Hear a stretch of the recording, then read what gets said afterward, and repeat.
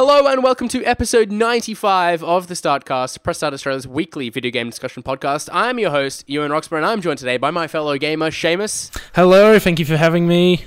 The band is back together, Seamus. Yeah, I know. It feels like it's been forever, man. We had such a great time up in Sydney for RTX, and it's been a while since you've been on the podcast, so it's good to hear your voice again. Yeah, no, I'm keen to be back now. Yeah, we've got a fair bit to talk about. I feel like I'm going to be talking most of tonight, honestly.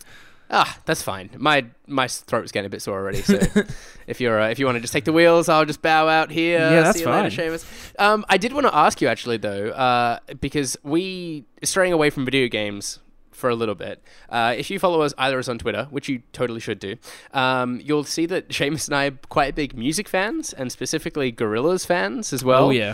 How awesome are their new songs? They're really good. Like I was really apprehensive like when the first hype started coming through. But the thing was, when they released their first track a couple months ago, Hallelujah Money, I actually really liked it, particularly like the tone behind the lyrics, the message, and I really liked talking about it with other friends and sort of trying to decipher what he was saying. And the video clip I thought was really good too. But then when they just dropped 4 tracks, I was like, hell yeah. And there's only one track out of the 4 that I'm kind of like, not like really into, but the other 3 I really, really like. Which is that? Which is the one you're not so into? Saturn's Bar. Oh, okay, yeah. Yeah, just the auto-tune, just the real auto-tuned vocals. Really, just I quite like it. I was doing a bit of research behind that song because it's like the only one they released a music video for, and the music video is like super wacky. Yeah, the music video is good. It's weird as crap, but I did really like it. Like it's Gorillaz at its weirdest. Yeah, apparently it's playing off some like Jamaican dance music kind of hip hop stuff. I think it's like disco rap or something it might have been called. I don't know. It's like a particular like Jamaican subgenre of music. I love it. And and I'm like, oh, okay, I get it now. Like the vocals and stuff make sense. And so I started really digging it. But I've become like quite a big Vince Staples fan. So to hear him on Ascension is awesome. I'm really digging that. Yeah, Ascension was really cool. That was the first of like the group of songs that I listened to. And I really like the video clip for it as well. And I have a lot of like my own feelings about what the meanings of it is, and I don't know, it just struck a really nice chord with me. But the power one, we got the power. Yeah, we got the power. That's probably my favorite, just because like it's really nice and sort of just poppy, and I just really dug it. But also Andromeda is a really nice chill track as well, and it's funny how they're all so different. Yeah, but they're all really different. But the funny thing was with the Andromeda track, it actually came out the same day as Andromeda came out in the US. Yeah. Oh, how about that? Yeah. Well, that's a nice segue back into video games after our little music conversation. Maybe we're going to have a sub-podcast where we talk about music. I'd love to. You've been playing Night of the Woods a fair amount recently. Your review is now up, and you gave it a pretty damn good score. Do you want to kind of walk us through the review? Sell it to me. Yeah, sure. So in the review, which, as you've mentioned, is up on the site now, I talk largely about the role that the side characters or just the general characters play throughout, because I honestly could write thousands of more words about why I like this game, particularly how it deals with the bigger issues or themes at hand that it plays. That's going on, which is a lot, including depression, mental health, the idea of growing up and what it means to become an adult, what it's like, what life is like after finishing school when there is no guarantees, when you sort of just go make life what it is. Like you go find your own meaning in it in yourself and decide where do you want it to go. And it sort of touches on all those things. It also touches a lot about country town life and the fear and depression that can come out of it, but also some of the really nice elements that can come out of it too. So there's a lot of themes at play, but in particular for me, the characters just have so much depth to them, and it's a point-and-click adventure game. It's about a cat called May that's dropped out of college for reasons after being there for 2 years and returns home after not being home for 2 years, and a lot has changed, but at the same time a lot hasn't, and it's all about her rekindling her relationship with the town, with her parents, with her friends, with just the community there. And it's a really charming and sweet adventure, and the characters in it are just it's the type of point and click adventure. Like, I'm so used to games where you go up to an NPC that's just like in the street or in the town, and they just have a one line, and they just say that same line. Like, no matter at what point of the game you go up to see them, which is a classic thing for RPGs in particular. With Night in the Woods, like, every single time you talk to someone, they have, like, 3 different things they're gonna talk about if you want to keep talking to them. And these are conversations evolve over days and weeks, and you can really build up strong and meaningful relationships with just random NPCs, which aren't quest givers, which aren't like objectives in the game. They're just real people that make up this community of Possum Springs, which is the hometown in Night in the Woods. And they made it feel really down to earth and really immersive, and it made all the story beats hit that much harder because I was that much more immersed and felt so much more connected to the people in the game and the community. So I think it's a really special game, particularly because of the characters in it. Yeah, it sounds like a kind of game that would probably strike a few sort of chords with me. Yeah, you know, like talking about kind of coming out of high school and like not sure what to do with yourself. Yeah, it's and incredibly relevant like, for oh my goodness, us right now. Yeah, there's only one other game that's been as relevant to me as in my life, and that is Life is Strange. And that was very similar story beats of Max Caulfield sort of trying to understand her place in the world, getting towards finishing high school or college, and trying to work out what she wants to do with her life. And Life is Strange was also a lot about relationships and what it's like to try and repair them, how relationships change and evolve for the better and for the worse. And it's very similar to Night in the Woods. But yeah, it was so relatable. I almost felt like too attached to talk about it. Right, yeah, I'm still pretty hooked on Horizon Zero Dawn, but that sounds like the kind of game that I'd be interested in. Yeah, you've been streaming a fair bit of Horizon Zero Dawn over on Twitch. Follow me. Definitely go check it out. Been streaming a bit over there. It's a lot of fun. It's a difficult game to kind of to stream, to be honest, because like you're kind of going from a section of narrative, like a cutscene that you kind of pretty engaged in, and then you go to like, these epic boss battles, which have surprised me at how challenging they are. You have to like pay like quite careful attention to what you're doing and make sure you're hitting the sweet spots and using the right kind of elemental damage or whatever. And it's like, damn, this game's pretty intense. So a lot of my streams are just me kind of like pulling my hair out as I repeatedly die, which, you know, can sometimes be entertaining. I was this one boss battle at the entrance. I kept rolling off the same platform like 3 times in a row, I was trying to skip the cutscene, and I'd press circle just one too many times and just roll straight to my death. I did it like 3 times in a row. It was ridiculous. Wow. But you've also been playing some Splatoon 2. They've been sort of testing it, haven't they? The testfire, is that what it's called? Yeah, the testfire was on just over this weekend. There was 6 individual 1-hour sessions that you could jump on and play throughout the weekend. And for like Australian times, they actually weren't too bad, except the first ones each day on Saturday, Sunday were both starting at 5:30 Central Australian time for me. So I missed both of those. But I did play 3 of the sessions, and the way I put it with Splatoon for me is the series, Splatoon as a series is to me what Mario Kart and Super Smash Bros. Is to what I feel majority of Nintendo fans. It's incredibly addictive. I can just play round after round. I'm happy to just, like, any spare moment I have, I'll just jump in because I really enjoy it. Like, it's just pure fun, similar to Overwatch as well. But the thing is, with Mario Kart and Smash Bros. For me, those series just really don't do a lot for me anymore. Like, they just don't appeal to me.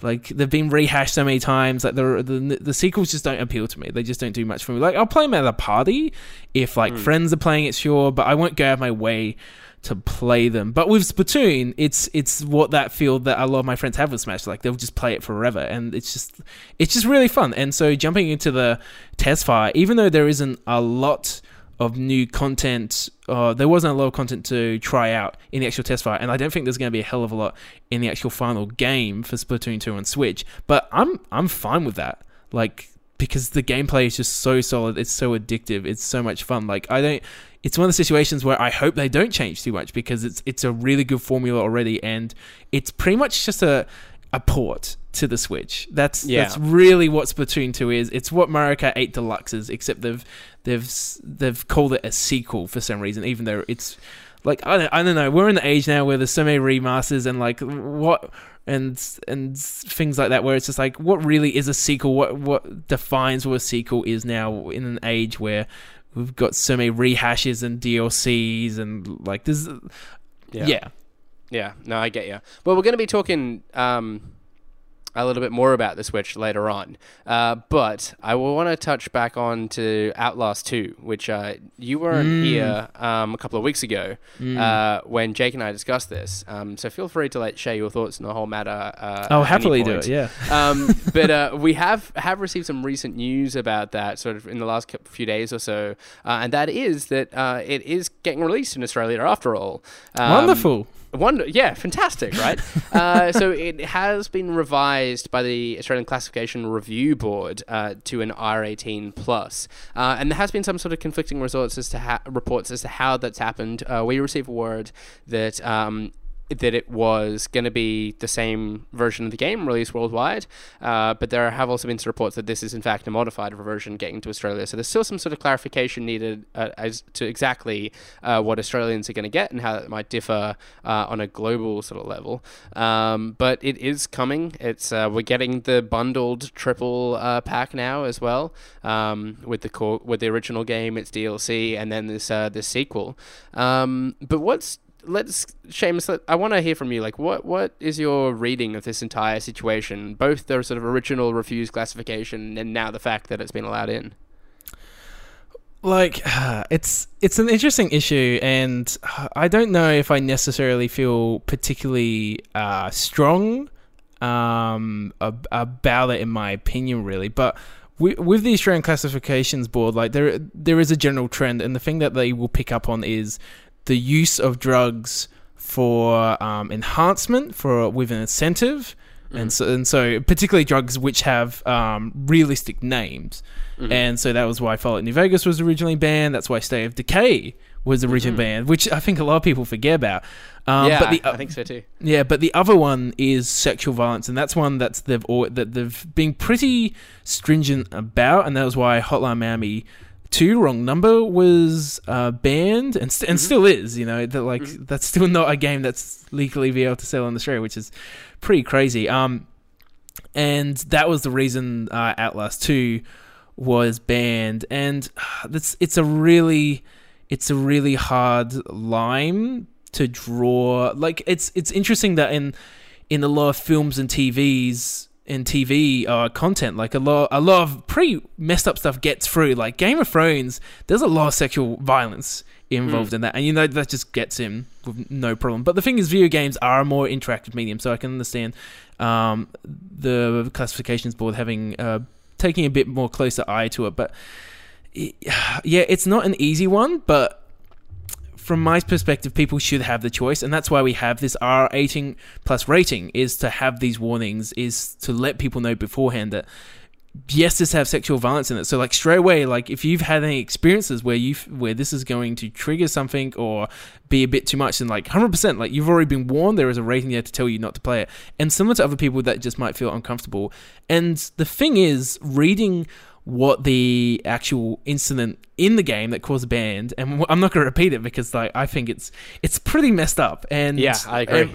And reading that, I'm kind of I don't necessarily want to play this game now, and that's okay. That's just my choice, and it's good to be able to have a choice. But with someone like my brother who loved the original Outlast, and he's really looking forward to the second one, to have that choice just taken away from him, I really, really dislike.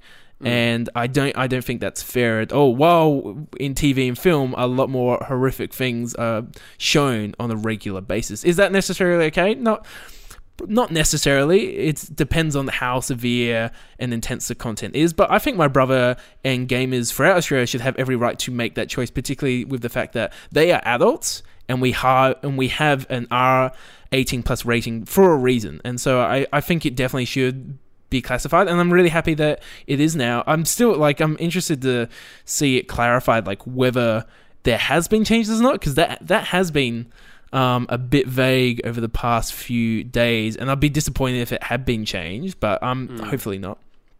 Yeah, I wonder what exactly it'll come down to. I remember Modern Warfare 2 had that contentious scene in which you're sort of killing civilians.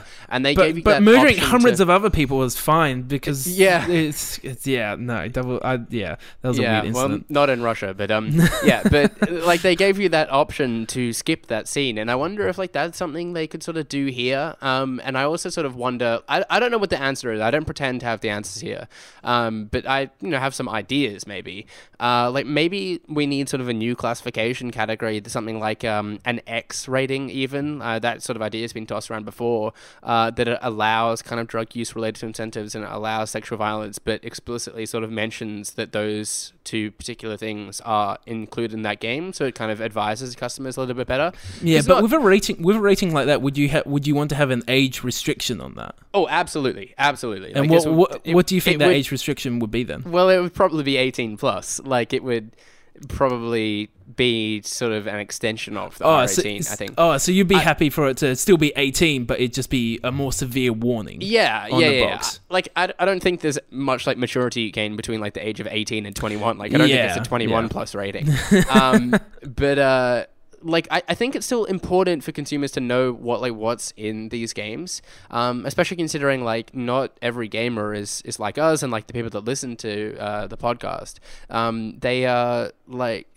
Not everyone follows the Australian Classification Board's decisions. Like, not everyone reads their web pages and their descriptions of why they've decided that. They just see kind of what's slapped on the box, and if it's just kind of like extreme, like or high violence or whatever, and doesn't discriminate any further than that, it's quite a generalization. Yeah. Yeah, exactly. Like maybe it sort of needs to discriminate between. Just like gore violence and violence that's sexual in nature. I don't know. Maybe that's one idea. I am not against the outright refusal of classification of games. I think in this case it was probably unjustified. I'm with you. I found like the description of the scene like pretty horrific. But people have that choice. Like we are adults and we have that right to make informed decisions. Yeah, I think there definitely should be a limit as well to an extent because some things are just so grotesque. There's just no need for it. It's grotesque for the grotesque's sake. Exactly. Like that game, was it called Murder? That stirred up a lot of controversy a couple of years ago, where it was pretty much just a murder simulator where you were just going out and murdering civilians. There are some truly horrific games out there. Like in the video that I did addressing this topic, I talked about what was it called? This game, I'm forgetting the name of it, all of a sudden, mind blank. But it was basically like encouraged you to shake a baby that was on screen that was crying until it eventually stopped crying and red X's appeared above its eyes. Yeah, it's like encouraging infanticide pretty much. Like it's a pretty horrific game. And I don't know if there's a place for that at all. No. That was on the App Store, and Apple through their like self-regulatory processes. On the side note, you should check out Ewan's videos. They are really good, really well researched and really well spoken. So yeah, thanks, man. I appreciate this that. This is just constant shout outs to each other. I'm trying to do them more often. But specifically as to like this now being allowed in and the sort of decision being reviewed, whether the okay, no, that's not true. Whether the game is modified or not does matter. Let's assume that the game hasn't been modified and that the review board has decided, based on the information provided as our playthrough of the game, maybe even societal pressures as well, which like the press start community, the press starters played a part in. Maybe they kind of considered that too. If that is indeed the case, and that this is the same version of the game, including the scene in question as the rest of the world is going to get, then I think the National Classification Code has to change, and it has to change to reflect this issue of sexual violence. Like, we can't have more inconsistency. There's enough inconsistency as there is. And if they decide to let this game in as it is, then they are letting in a game that has pretty explicit, in my mind, sexual violence. And that's in contradiction to the current code. So I think there's discussion to be had and to change that. Yeah, I would definitely agree. One point I would make, though, is in regard to you mentioning like the scene in Modern Warfare 2 where you had the chance to skip, and maybe that would be an option in Outlast 2. Yeah. When I think of these types of scenes, although the description of the scene for Outlast 2 is quite horrific, and to some people the Modern Warfare 2 scene where you're shooting civilians would seem, there was a reason there was an extreme reaction to it to an extent, because some people saw it as like, well, you're shooting civilians and that's quite extreme. The thing is, developers don't just chuck these things in on a whim. Like, there would have been a lot of time and effort going into creating these scenes, and they are there for a reason. And that's the first thing I had thought with Outlast 2, with reading the scene, was like, man, that is intense, that is full on, but it's trying to create a specific feeling, a specific atmosphere, which contributes to the overall story and play of the game. And to have it modified or have it just as an option to be removed, I really dislike, because that is censoring art, and it's also taking away from what the developers are trying to do overall. And I feel like we'd be missing out on the true story or true experience that they're trying to give. Even though I'm not necessarily saying like the scene's okay, it's messed up, but it's part of the experience that they're trying to create. And I defend them, because Outlast 1 was a really good game, and largely because of the atmosphere they created with some really weird and strange things. And that's just something we don't see a lot, because it is quite explicit, and not many people do that type of content or dare to do that type of content. And similar with Modern Warfare 2, like there was a reason that content was there, was to get a particular feeling out of the player. And I appreciate that effort, and I'm sure there's a lot of time, like as I said, like these aren't thrown in on the whim. They're there for a reason. Yeah, I agree. And it is, after all, like a horror game. Yeah. It's supposed to be confronting and grotesque in some ways, I suppose. And people, again, like I feel, have the right to sort of choose what they are. Yeah, 100%. And the argument I made in the video as well is that it's ultimately pointless. Like if you wanted to play this game, if you wanted to download it one way or the other, like regardless if it's been classified in Australia or not, there's ways to do that. And so it's not really preventing anyone that really wants to play it Exactly. It's actually really easy to just play a game that's actually banned, and yeah. Anyhow, let's switch direction a little bit. We're kind of going to be getting into some more kind of hot topic stuff that's happened this week later on in the podcast, but let's switch tact for a second and discuss a theory from fan of the show at Mad Mikey, fan and friend of the show, Mad Mikey. He talks about the Nintendo Switch, and he's got this kind of idea that I wanted to sort of throw over to you, Seamus, and get your opinion on. That this could in fact be Nintendo's last ever console. I'm sort of paraphrasing him here because we've been chatting away, and his theory is that maybe the Nintendo Switch, they can just sort of upgrade the actual handheld kind of component of the console itself and just like continue using the dock, and sort of like, I guess in like the way that DSs have sort of had reiterations, they'll just like upgrade the internals of the actual like Switch screen, and you can continue sort of using that dock pretty much until, forever. Like this is just their Switch. The Nintendo Switch is the only ever sort of branded Nintendo console we ever receive. I don't know what I quite make of that. I've got some ideas, but Seamus, what do you kind of make of that sort of idea? Do you see the Switch sort of getting like little upgrades in any way? Like that honestly makes a lot of sense, particularly when you look at their strategy, their handheld strategy with 3DS, because as you mentioned, that's exactly what they've been doing, although to a lesser extent, there's not a dock as such, but that's what they've been doing for the past few years. And like their handheld market is where they do best, like easily, and that's the reason why they went for this hybrid console with Nintendo Switch, because they realize people want that simple, easy experience that they can take on the go. And I think that honestly makes a lot of sense. But when I do think about that, about the idea of just like what console's the next, like what's after the PlayStation 4, what's after the Xbox One or Scorpio, and then what's after Switch, it's like it feels like too far away to see. Like I can't. It's hard because the consoles, particularly with Xbox One and PlayStation 4, are just so similar to PC architecture in structure and the actual components or specific stats. But it's hard to see what the future is for them to keep being unique. But that's a different story for Nintendo. I don't think that's actually the worst idea or strangest fear. Like that makes a lot of sense to me, because this feels like something that like similar to the 3DS, where it's kind of just like they can push it a bit easier. There's not as much, I feel like, emphasis to be like, oh well, what's the next big console? It's something that they could just upgrade over time, and as prices come down, it's a bit more affordable, and they just sell the actual handheld unit itself. Like end up being a lot cheaper in a couple years, and just with slight upgrades. So yeah, I don't think that's the worst theory, honestly. Yeah.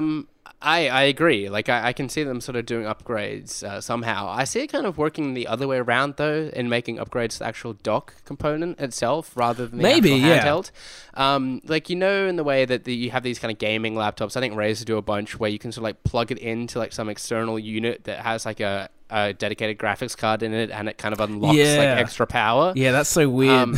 I've been noticing that recently. Yeah, it's a bit of a trend, but like I can see something like that kind of working for Nintendo. Honestly, I thought it was what they were originally going to do, that it was going to be that's the thing. Everyone was so sure that like there was going to be getting extra power out of the dock somehow. And I don't know if people really stopped them for about like how that was really going to work. It wasn't until I actually held the dock, I'm like, this is really just like a piece of plastic with some HDMI connectors. This is just inputs and outputs. Yeah, that's all it is. Like, it's just sort of a large adapter to plug your Switch into the TV. That's pretty much all it is.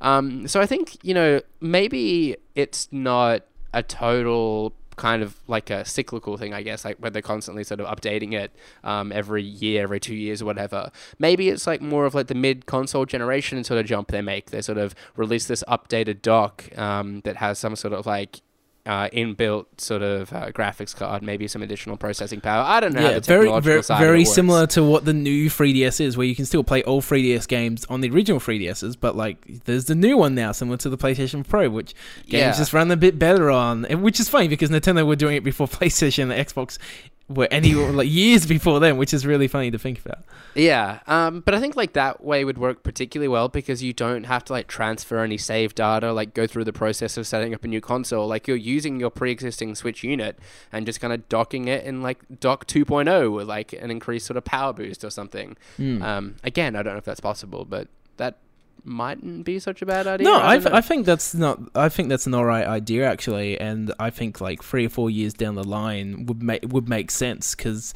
at the end of the day, Nintendo are more software manufacturers, and they do some cool, unique hardware. But you know, I'm sure they would love to just keep focusing on software and expanding their IPs and doing like more new IPs like Splatoon because it's been really successful. And if it means they have to focus less on hardware and maybe just do more gradual upgrades over time, like that may make a lot more sense for them.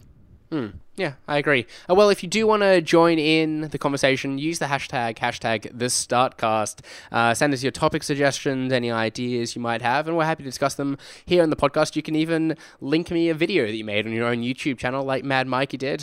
Follow him at Mad Mikey Gaming over on YouTube, and see his thoughts that he shared with me and wanted to have discussed on the StartCast. More the merrier. But let's get back to the controversy, Seamus. So many controversies.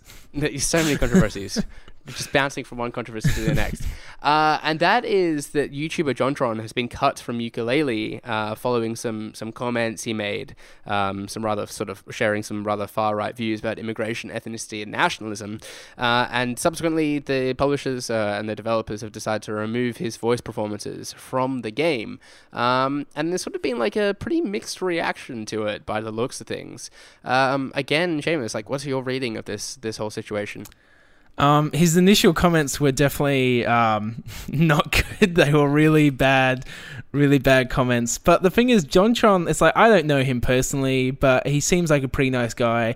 It's funny because of like this recent controversy, and I was telling you this before the show, that because of it, it's made me go like, oh man, I haven't watched JonTron in like 5 or 6 years. Back when I was in like high school, like I wonder if he's doing this same stuff. Like I wasn't really into YouTube culture back then, so it didn't really click with me. Watching some of his new stuff, like it's awesome. Like he's a really funny guy. I really like his content. And so, but at the end of the day, I don't really know what type of person he's like. I don't really know like how much like of what he said is really true. And the thing is, he did an apology video talking about like how he felt really on the spot, that he didn't articulate his thoughts very well, and the way he spoke, it was quite earnest and seemed real to me. So I took him by his word. And we all make mistakes sometimes, even though like some of the things he said were pretty out there.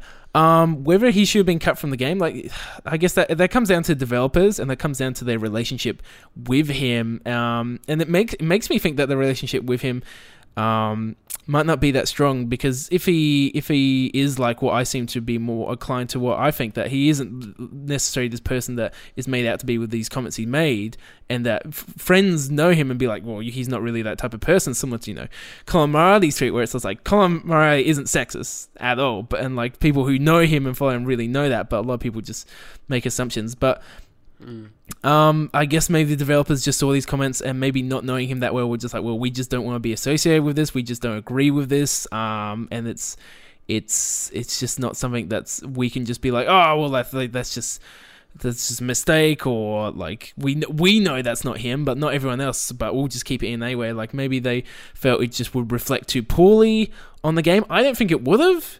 I think a lot of this will probably blow over pretty quickly, and his audience will still be very strong, and so we've been better for the voice to stay in, and we've had a better impact. Like, I doubt anyone was going to crucify Ukulele for having his voice in it when it came out in the next couple of weeks. It's down to them. It's their decision. I don't necessarily agree with it, but at the same time, I definitely don't agree with the comments he made. But at the same time, I don't hate JonTron. I don't know. It's a minefield. Like it's like, I'm sure lots of people have different opinions. It's a tricky situation, right?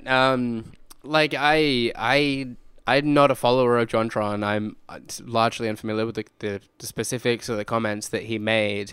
But I'm certainly sort of noticing this trend sort of in the industry, and particularly sort of in the YouTube sort of space at the moment as well, where you're having these people that sort of speak professionally as a job. Like this is what they do for hours and end of day is talk in front of a camera.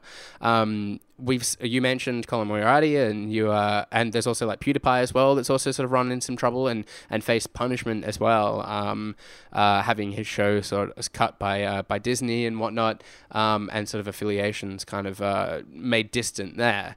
And now we've got this example with JonTron, obviously, and I'm not like sure where I come down on it. Again, like I don't know the specifics of what he said, but it certainly seems to me that like these people perhaps are making mistakes.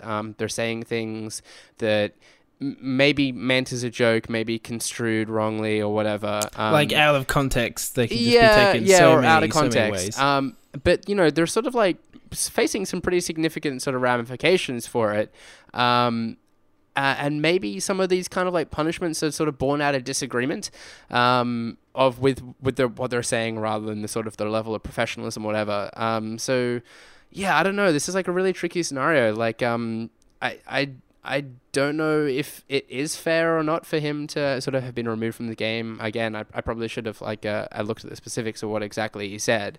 But if it's like a matter of straight up disagreeing with like his views and his perspectives, I think that's kind of a separate scenario. Like, I don't know if you can really kind of like punish someone based purely on sort of like ideological difference. Like, which you just have a disagreement about. I think that's a really good point, because this is just like, obviously they admired each other and wanted to work with each other, and I think that should be enough that like that based on a couple of things they disagree on, that they shouldn't have to just cut them out. Like, a lot of time and effort we've gone into making it happen than just to cut it out because, like you said, it's just because of a different ideological or just general disagreement. I don't think it was necessary.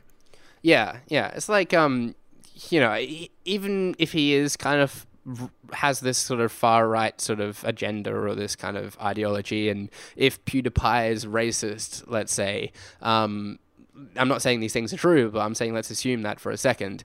Like, do we necessarily, like, I don't know what sort of benefit we get from like pretending like they don't exist. I can understand fully well though Platronic's reasoning behind removing them from the game. Like, they're trying to sell this game and the associations this game has. Like a business point of view, it's just it does make sense to an extent.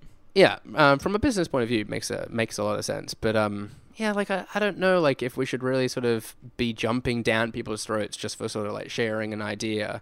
It really depends, I guess, how like inflammatory it is. Like, if it's meant if it's deliberately sort of meant to offend or be sort of particularly derogatory or insulting in some way, maybe that is where we have to go, okay, like, this is where we sort of draw the line and distance ourselves from that sort of behavior. We don't kind of give these people a platform.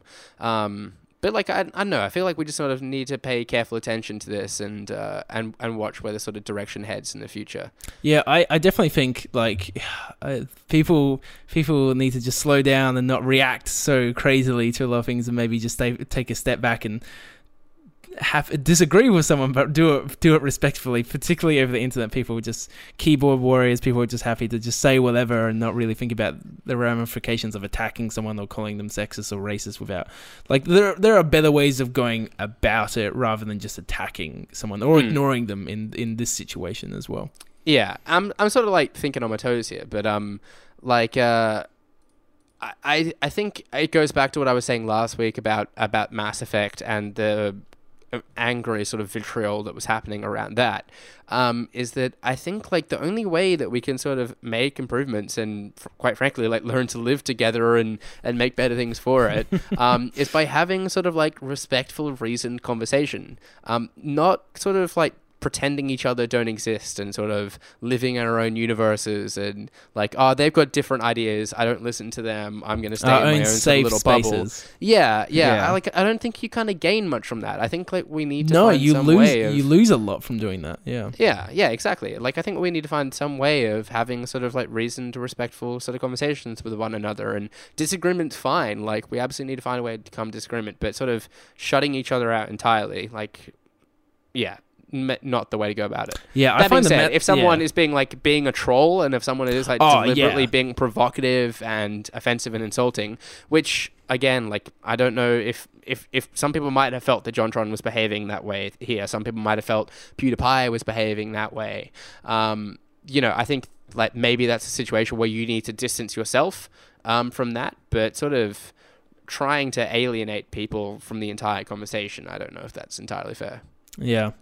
I don't know. This is something we're probably going to have to talk about in the end. Let me know what you think. Help me figure this all out, guys. But perhaps we shall bring it to an end there. That was episode 95 of The Startcast. Subscribe to us on iTunes, any other podcast service of your choice. Just search The Startcast. Follow Press Start on Facebook, Twitter, and YouTube at pressstart.au, as well as visiting the site, of course, at pressstart.com.au. You can join the conversation like Mad Mikey did by tweeting us at press.au or use the hashtag The Startcast. I've been your host, Ewan Roxburgh. You can follow me on Twitter at Ewan_Roxburgh. I do also want to make known that we have a new email mailing list. Yes. What's it? It's sort of like going to be a newsletter. That's the word I'm looking for. Shannon's like, God damn it, Ewan, you're ruining all my hard work with this awful explanation. We've got like a newsletter system that was sort of rolling out. So if you're over on the site, you might see like a little pop-up. It comes up asking for email address. If you punch that in there, we're going to be sending you content straight to your email box. It's going to have some sort of exclusive bargains in there, some rants as well, and we're going to be starting that up pretty soon. So it's going to have sort of its own like cool little tidbits of exclusive content, obviously in addition to everything you'd expect on the site as usual. Joining us today was Seamus. Yep, thank you. Yeah, it's always a blast to... This was really good. I felt like we had some really good in-depth conversations. We contributed to the ongoing debate, I feel. You can follow me at Seamus Mullins, SeamusMullins. If you want to hear more of my impressions or read more of my impressions about the Splatoon 2 testfire, there should be an article up. Probably by the time this goes up, it will be up on the website, me talking about like what bits I enjoyed, little bits of extra content, and whether I think like whether I think there's enough here to make it a good sequel for the Switch. But yeah, keen I'm sorry I didn't contribute more to that conversation. No, that's Splatoon, by the way.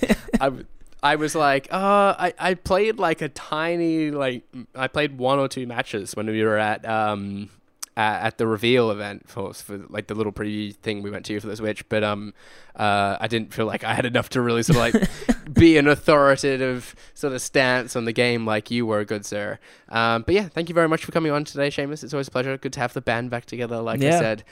Go and check out his review of Night in the Woods as well. That's up on the site now. I reckon I'm gonna go and download that, Seamus. Yeah, man, do it. I reckon you're gonna really dig it, like definitely. Yeah, I suspect so. Based on your praise as well, sounds like my kind of game. Yeah, and I hopefully might have a bit more of an extensive opinion exploration piece, similar to what you did with Firewatch, coming up in the next week for it. Ah, very, very cool. And we've got the Gorillaz album to look forward to. There we go. Now it's totally full circle this episode. Thanks for tuning in again. Until next time, happy gaming.